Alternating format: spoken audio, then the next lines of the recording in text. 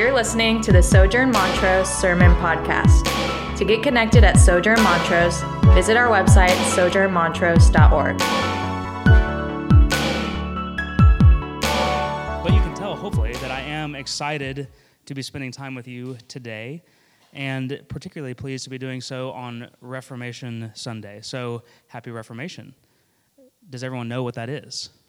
Well, good news for you is I'm about to tell you. So to that end, I would like to give a brief overview of Reformation Sunday and why it is still relevant today. So Martin Luther chose to nail his 95 Theses, or his points, on the door of All Saints Church in Wittenberg, Germany on October 31st, the year 1517. So why did he pick All Hallows Eve, or All Hallows Eve, Halloween? That's All Saints Day, has been celebrated by the church on November 1st since the first century. So it was originally a Roman Catholic feast day. All Saints Day is essentially a celebration of all the Christians who have gone to sleep in their earthly bodies and have awoken to glorious perfection in the face of their Savior in heaven. So on this day, or this Sunday, we rejoice in the perseverance of the saints, and we rejoice in the completed work of Christ on our behalf. Historians posit that Luther chose this particular festival day because he knew that following Halloween, there would be a large number of people attending Mass or the festival the next day. So this was his mass advertisement strategy, so to speak. Luther posted his 95 points to protest the Roman Catholic practice of selling indulgences. The church was teaching its people that although they were saved by Christ, they still needed to pay penance for and be cleansed of their sin through suffering in purgatory before entering into heaven. The church offered this really sweet deal that if they paid money now, they could lessen their penance in purgatory and therefore shorten their stay in that place before actually getting to go to glory. We don't have time to discuss the theology of purgatory, but suffice it to say, Luther used his 95 points to propose that this was indeed false doctrine, simply because the Bible does not support that theological claim. And the Bible is the final authority for the church, not the other way around, and all people may reach salvation through faith alone, not works. Paying for an indulgence was a work on human behalf, and therefore it directly opposes what Scripture teaches about justification, which was the reason that we needed to be reformed. The Reformation also sparked foundational doctrine, which Sojourn uses. We received the 5 solas: sola scriptura, which is Scripture alone; solus Christus, which is through Christ alone; sola fide, through faith alone; sola gratia, grace alone; and soli Deo gloria, glory to God alone. And the theme there is, of course, it is from God, by God, and for God, not us. Our legacy as Sojourn Montrose, being reformed in doctrine and theology, having just celebrated our 9th birthday, pays tribute to the history of this day, this Reformation Sunday, and to God's work through Martin Luther. So, thanks for coming. No, I'm just kidding. Yeah.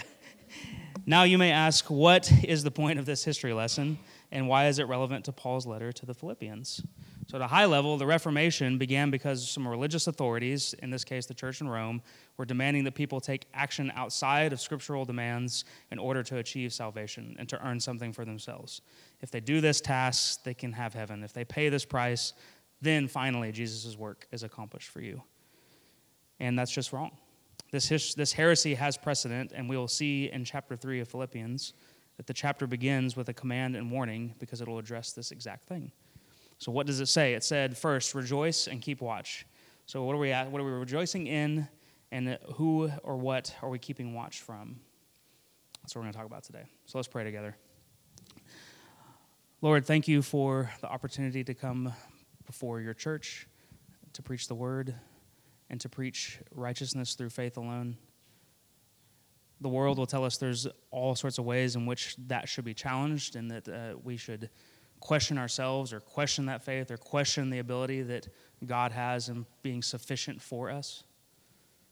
And so I pray that this morning, in spite of myself or through me, that you would use the word to wash over your people, that you would free them from the burdens that come from having to work or having to perform, and that you would give them the ability to rejoice in that completed work of Christ.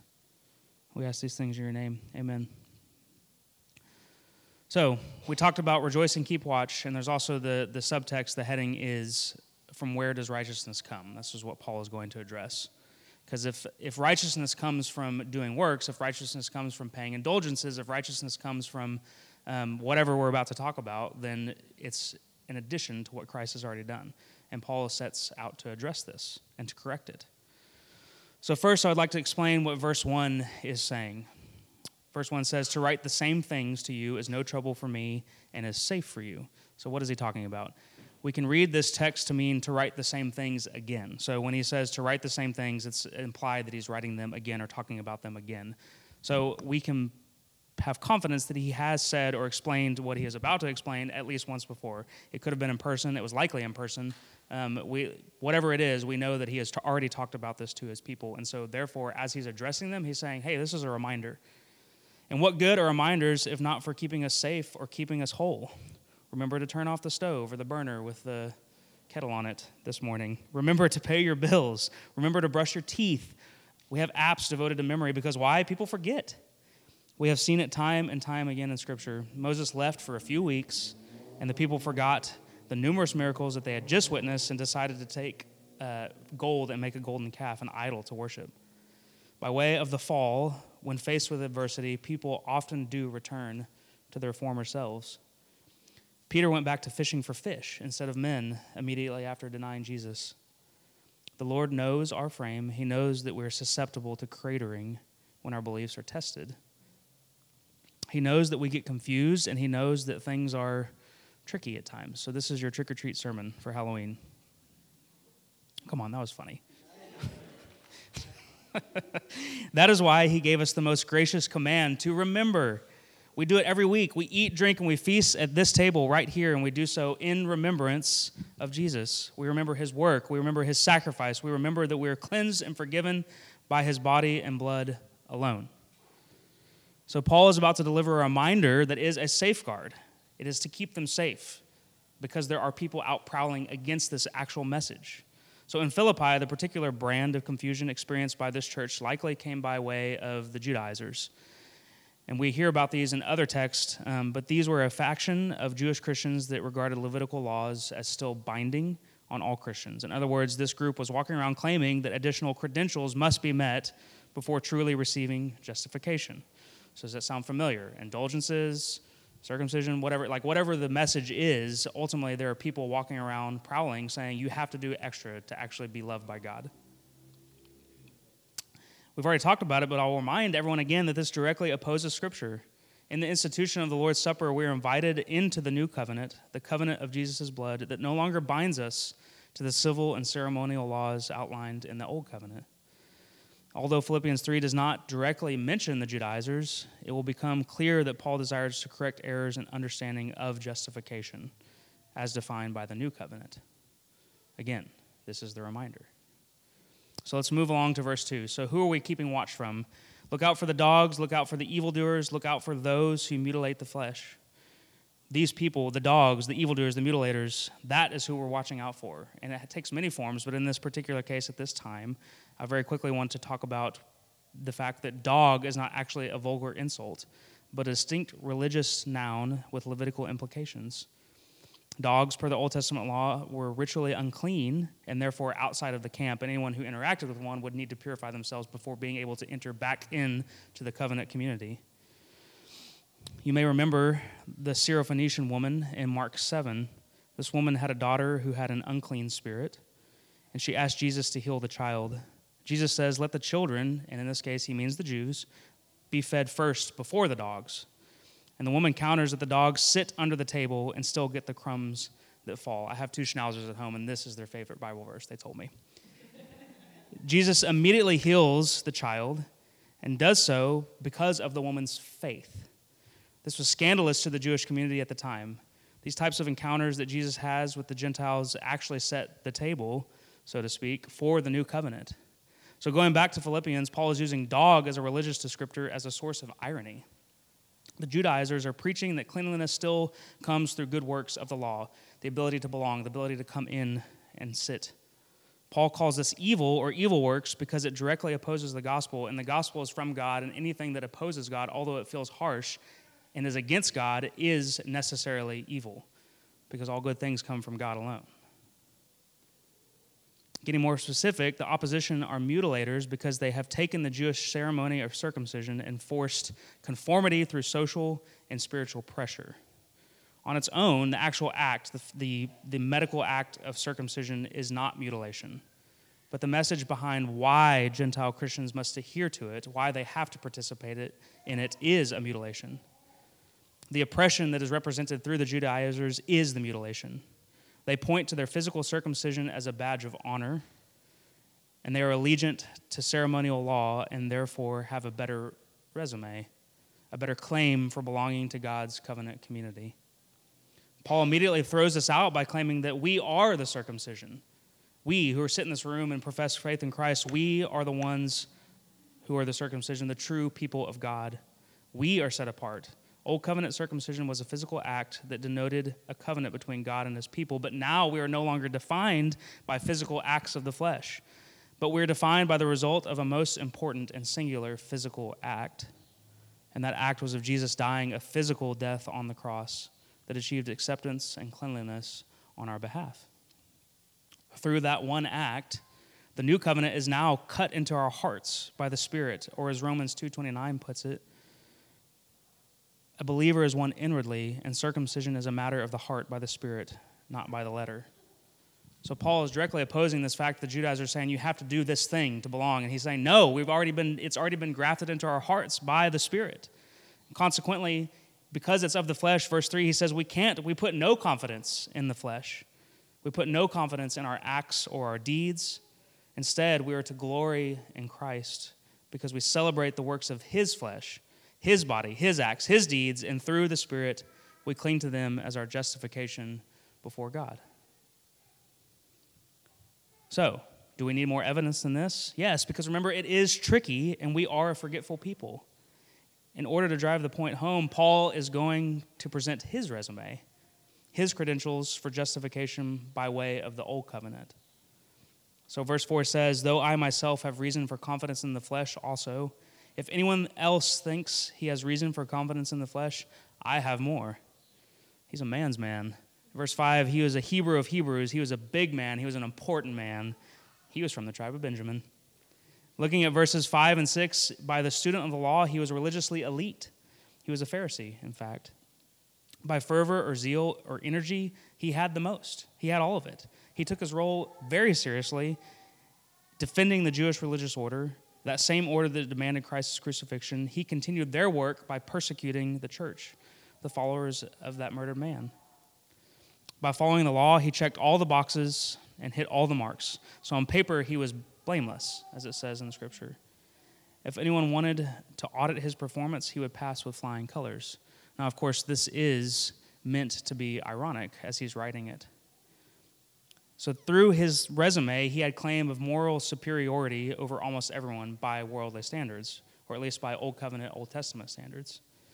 And clearly, on some level, this was an issue for the Philippians, evidenced in earlier chapters of the letter through commands like, only let your manner of life be worthy of the gospel of Christ, and do nothing from rivalry or conceit, but in humility count others more significant than yourselves. So we don't know exactly what was happening, but clearly in that church there was some level of people trying to compare themselves to one another, and you had these outsiders, these dogs, these mutilators that were telling them, yeah, you should compare because y'all aren't measuring up.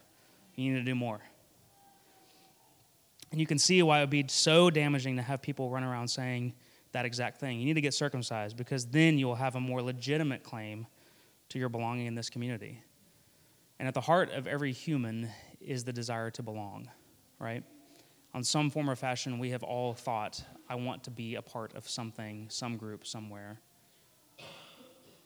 And so when the gospel says everyone's welcome to come in and sit at the feet of Jesus, other people coming out saying like, yeah, but you have to pay a ticket first. Or Jesus, he won't talk to you if you're not circumcised. Like there's just a flat out lie. And it's so damaging. And that may seem silly, like back in the, like this isn't maybe culturally relevant as much today in America and in the West. But maybe if we think about it, does it strike a chord with anyone by chance? Who here has looked at their own resume and self-assigned superiority and thought, I'm better than that person. At least I'm better than that person. Either through quiet internal smugness or even outright external posturing, we set ourselves up to be better than our neighbor. We do it in a lot of ways. What about politically? Have you ever said those liberal idiots or those conservative idiots? Either one. What about education? I went to this school, so I can plant my flag there. Or career, or skill sets, physical, artistic, mental, organizational, whatever it is. What if you have financial stability, or you're wealthy? I have this job, or this degree, or this artistic gift, or this knowledge, or this amount in my bank account, or I even have this opinion, so I deserve more respect, more deference, more convenience, more comfort. What in your life makes you think, I'm deserving, I'm worthy of attention, and I'm worthy of acceptance and respect? What defines it? So let's take it up a notch. So spiritually, where do we trust ourselves to get it right? To not struggle with that sin? Or do we trust in our own ability to change our circumstances through effort or striving? We don't like the deck that we've been handed, and so we're going to work to make it different. We're going to shuffle it up. And we're going to pray and think that, God's seeing it. It's okay. I mean, it'll be all right. I can work through this. On the flip side, what about the antithesis of fleshly confidence? Have we thought if we don't pray hard enough, or we don't try hard enough, or don't interpret the signs correctly every time, or if we don't pray the exact right prayer, God will not let us in? Or worse, God will frown upon our efforts and be a disappointed dad? What if we compare ourselves to more holy Christians? More holy. To our pastors or our parish leaders? Are they more suited to belonging? Do they have a better claim at being a part of this church because of the office that they hold? In our folly, we tend to believe that our station in life is the result of our effort or lack thereof. Whatever we did or did not do, these efforts, we base our claim, on these efforts, we base our claim to our own personal thrones. And we put our little crowns on, and we sit with our scepters, and we die trying to defend it. There's little ones, right? For instance, driving on the road, I used this in a parish guide the other week, but have you ever caught yourself driving down and you see someone coming over and you're like, how dare you? I'm driving on this road. Don't you know that? I'm the king of the road, and you're on my way. Or maybe a little bit more. I paid top dollar to avoid this inconvenience. This is a nice restaurant, and they didn't saute my onions correctly, and now I'm going to throw a fit because of it. Because I paid good money to be here and sit at this table. What about domestically? Have you ever thought, I earn the majority of the money around this house, so I shouldn't have to help clean up? I don't want to clean up the living room. And you know what? I worked all day. So, yeah, I know it's my chore, but I'm going to do it later.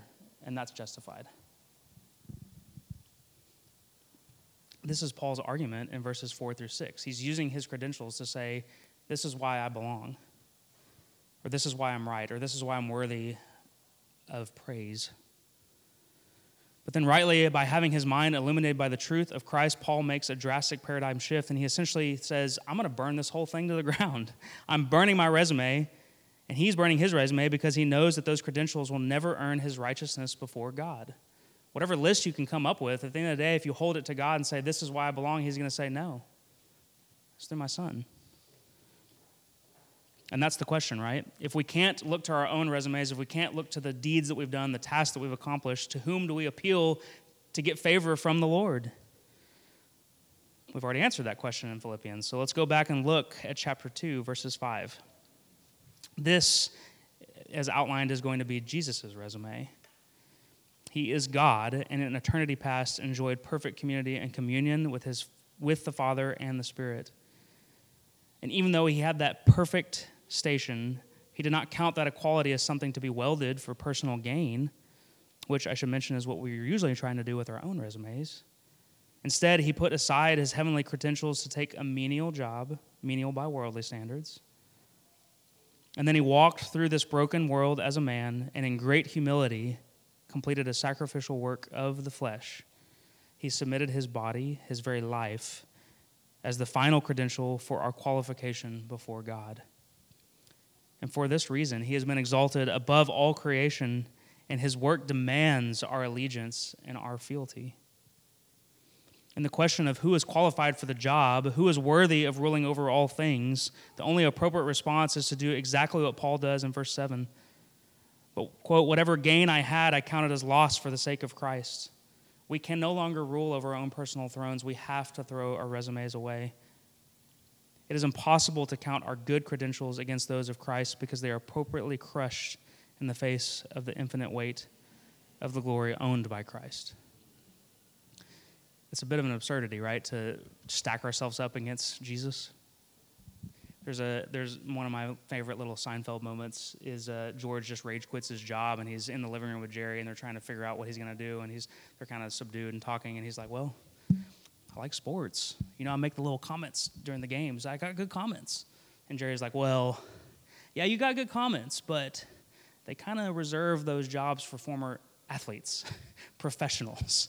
And George's like, well, I could be a general manager of a team, right? I mean, this is something I can do. I have good ideas for trades and stuff. And Jerry's like, yeah, well, maybe not.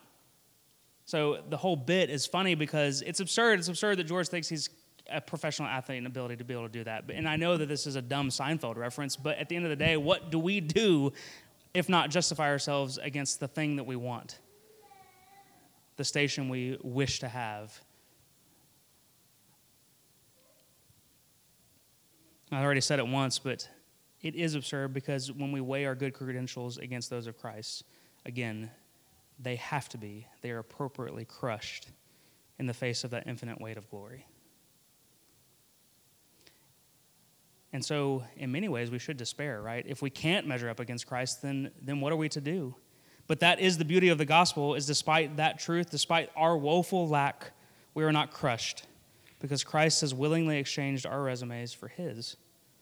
We were owed nothing, we're worthy of nothing, but we were invited into intimate relationship with him, and graciously no longer have to present our own credentials to earn righteousness, to earn favor. The weight of the Levitical law shows us that we have not and cannot measure up because of our sin. We cannot put confidence in the flesh because the flesh will always lose. Moving on to verse 8, indeed, I count everything as loss because of the surpassing worth of knowing Christ Jesus, my Lord.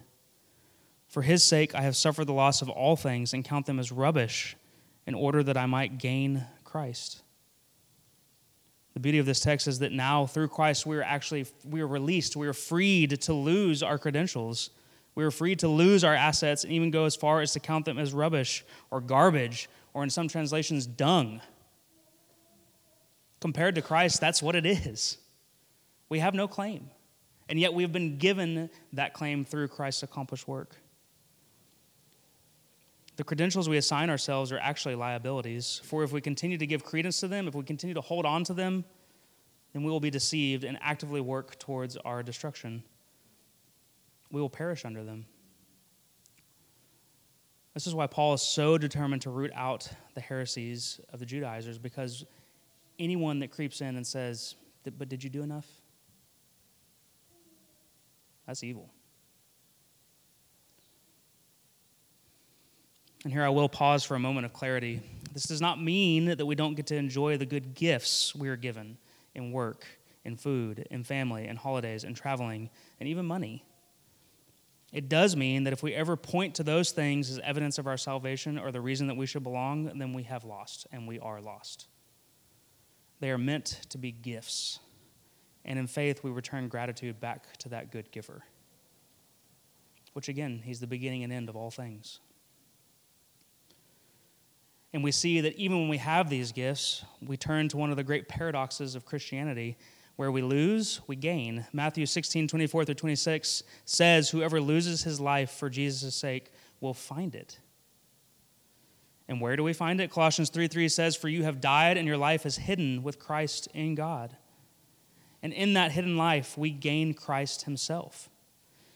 We gain his righteousness, his benefits, his companionship, his acceptance, his freedom, his adherence to the law of the Spirit of life, his resurrection, his sufferings, his death, and praise be to God, we gain his very life.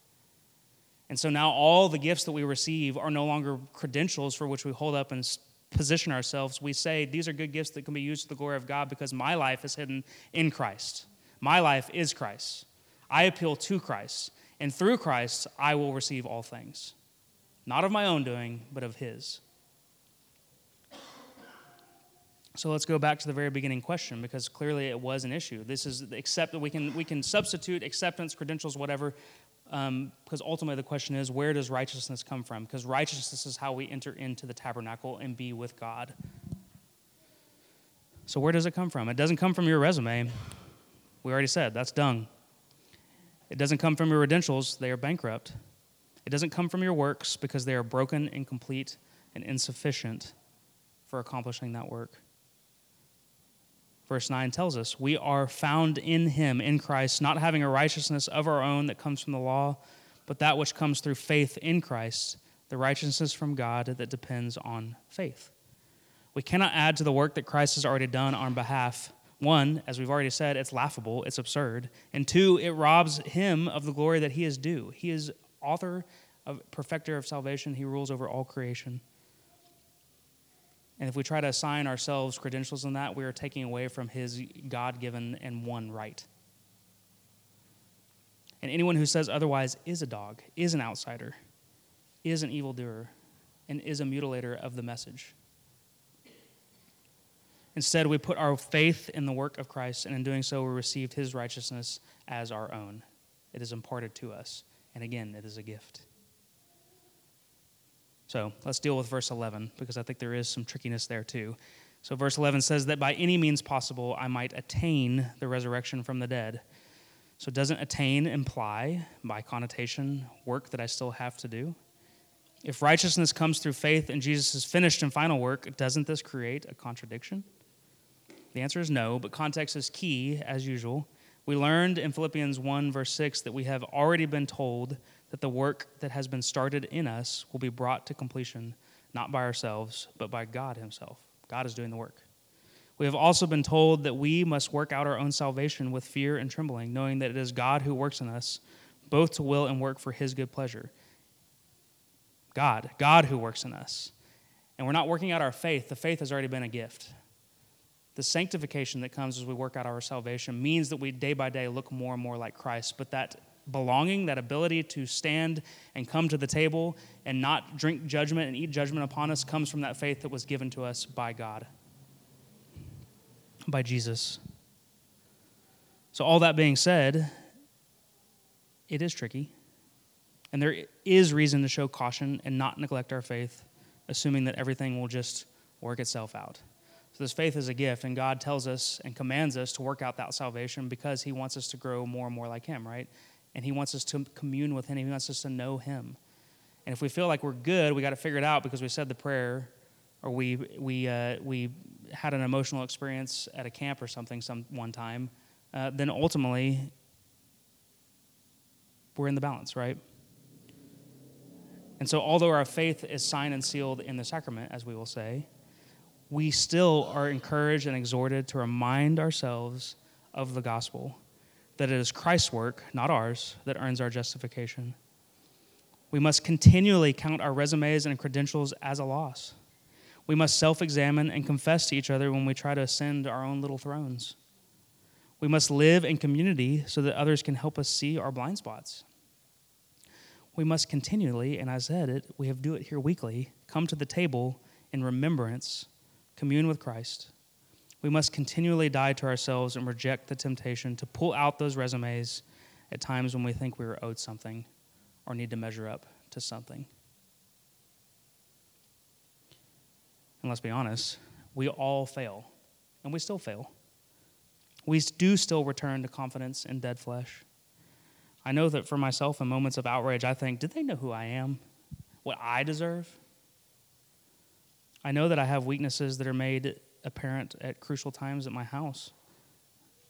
It's painfully obvious to me when I lose patience with two little boys who need dad to love them well. Those two boys show me that I have much to grow in, much for which to be humbled, and much in which I alone am not enough. But thanks be to God, this is where grace is present.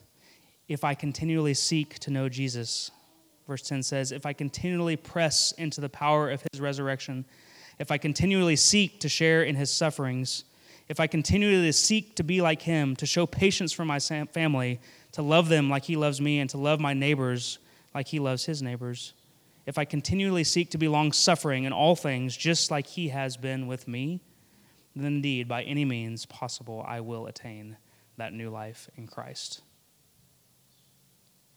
And it will be great joy to me, and it will be great glory to him. And we do it together as a church. So wrapping things up, let us rejoice and keep watch. Let us rejoice in the resume of Christ. Let us rejoice knowing that our acceptance in God's covenant family had nothing to do with our works of the flesh, but in the works of our first brother. Let us rejoice in the truth that our righteousness and good standing before the Father comes from our faith that Jesus is who he says he is, and that he wields the power of life over death. And let us keep watch against the distractions, the lies, the temptations to tape those little resumes back together or pull them out from the ashes where they actually belong. Let us keep watch over our own hearts and against the outsiders who would have us believe that our resumes are actually worth something, or that they need to be worth more by way of addition to Christ's already completed work. Let us, in good faith, preach the worthlessness of fleshly credentials in the hope that some may hear the good news in faith and miraculously count Christ as their supreme gain.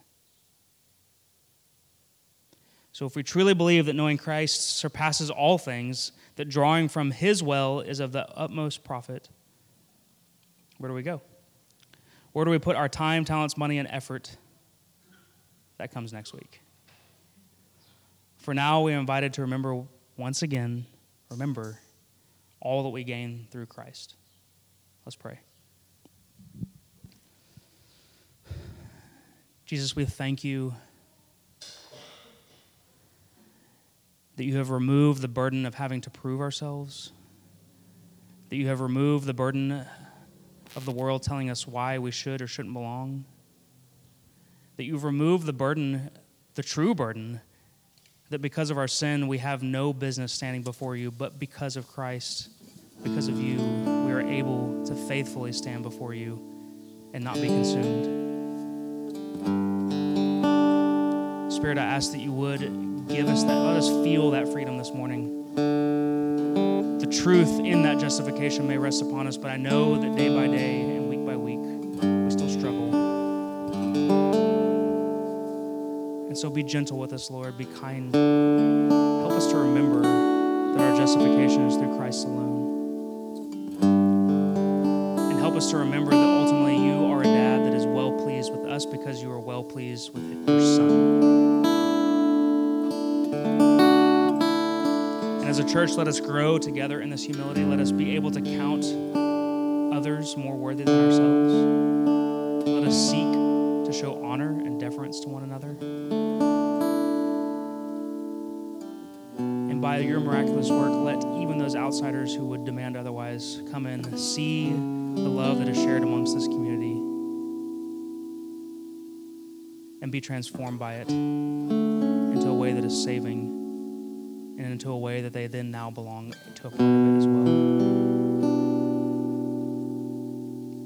We love you, and we thank you so much for loving us. In Jesus' name I pray, amen.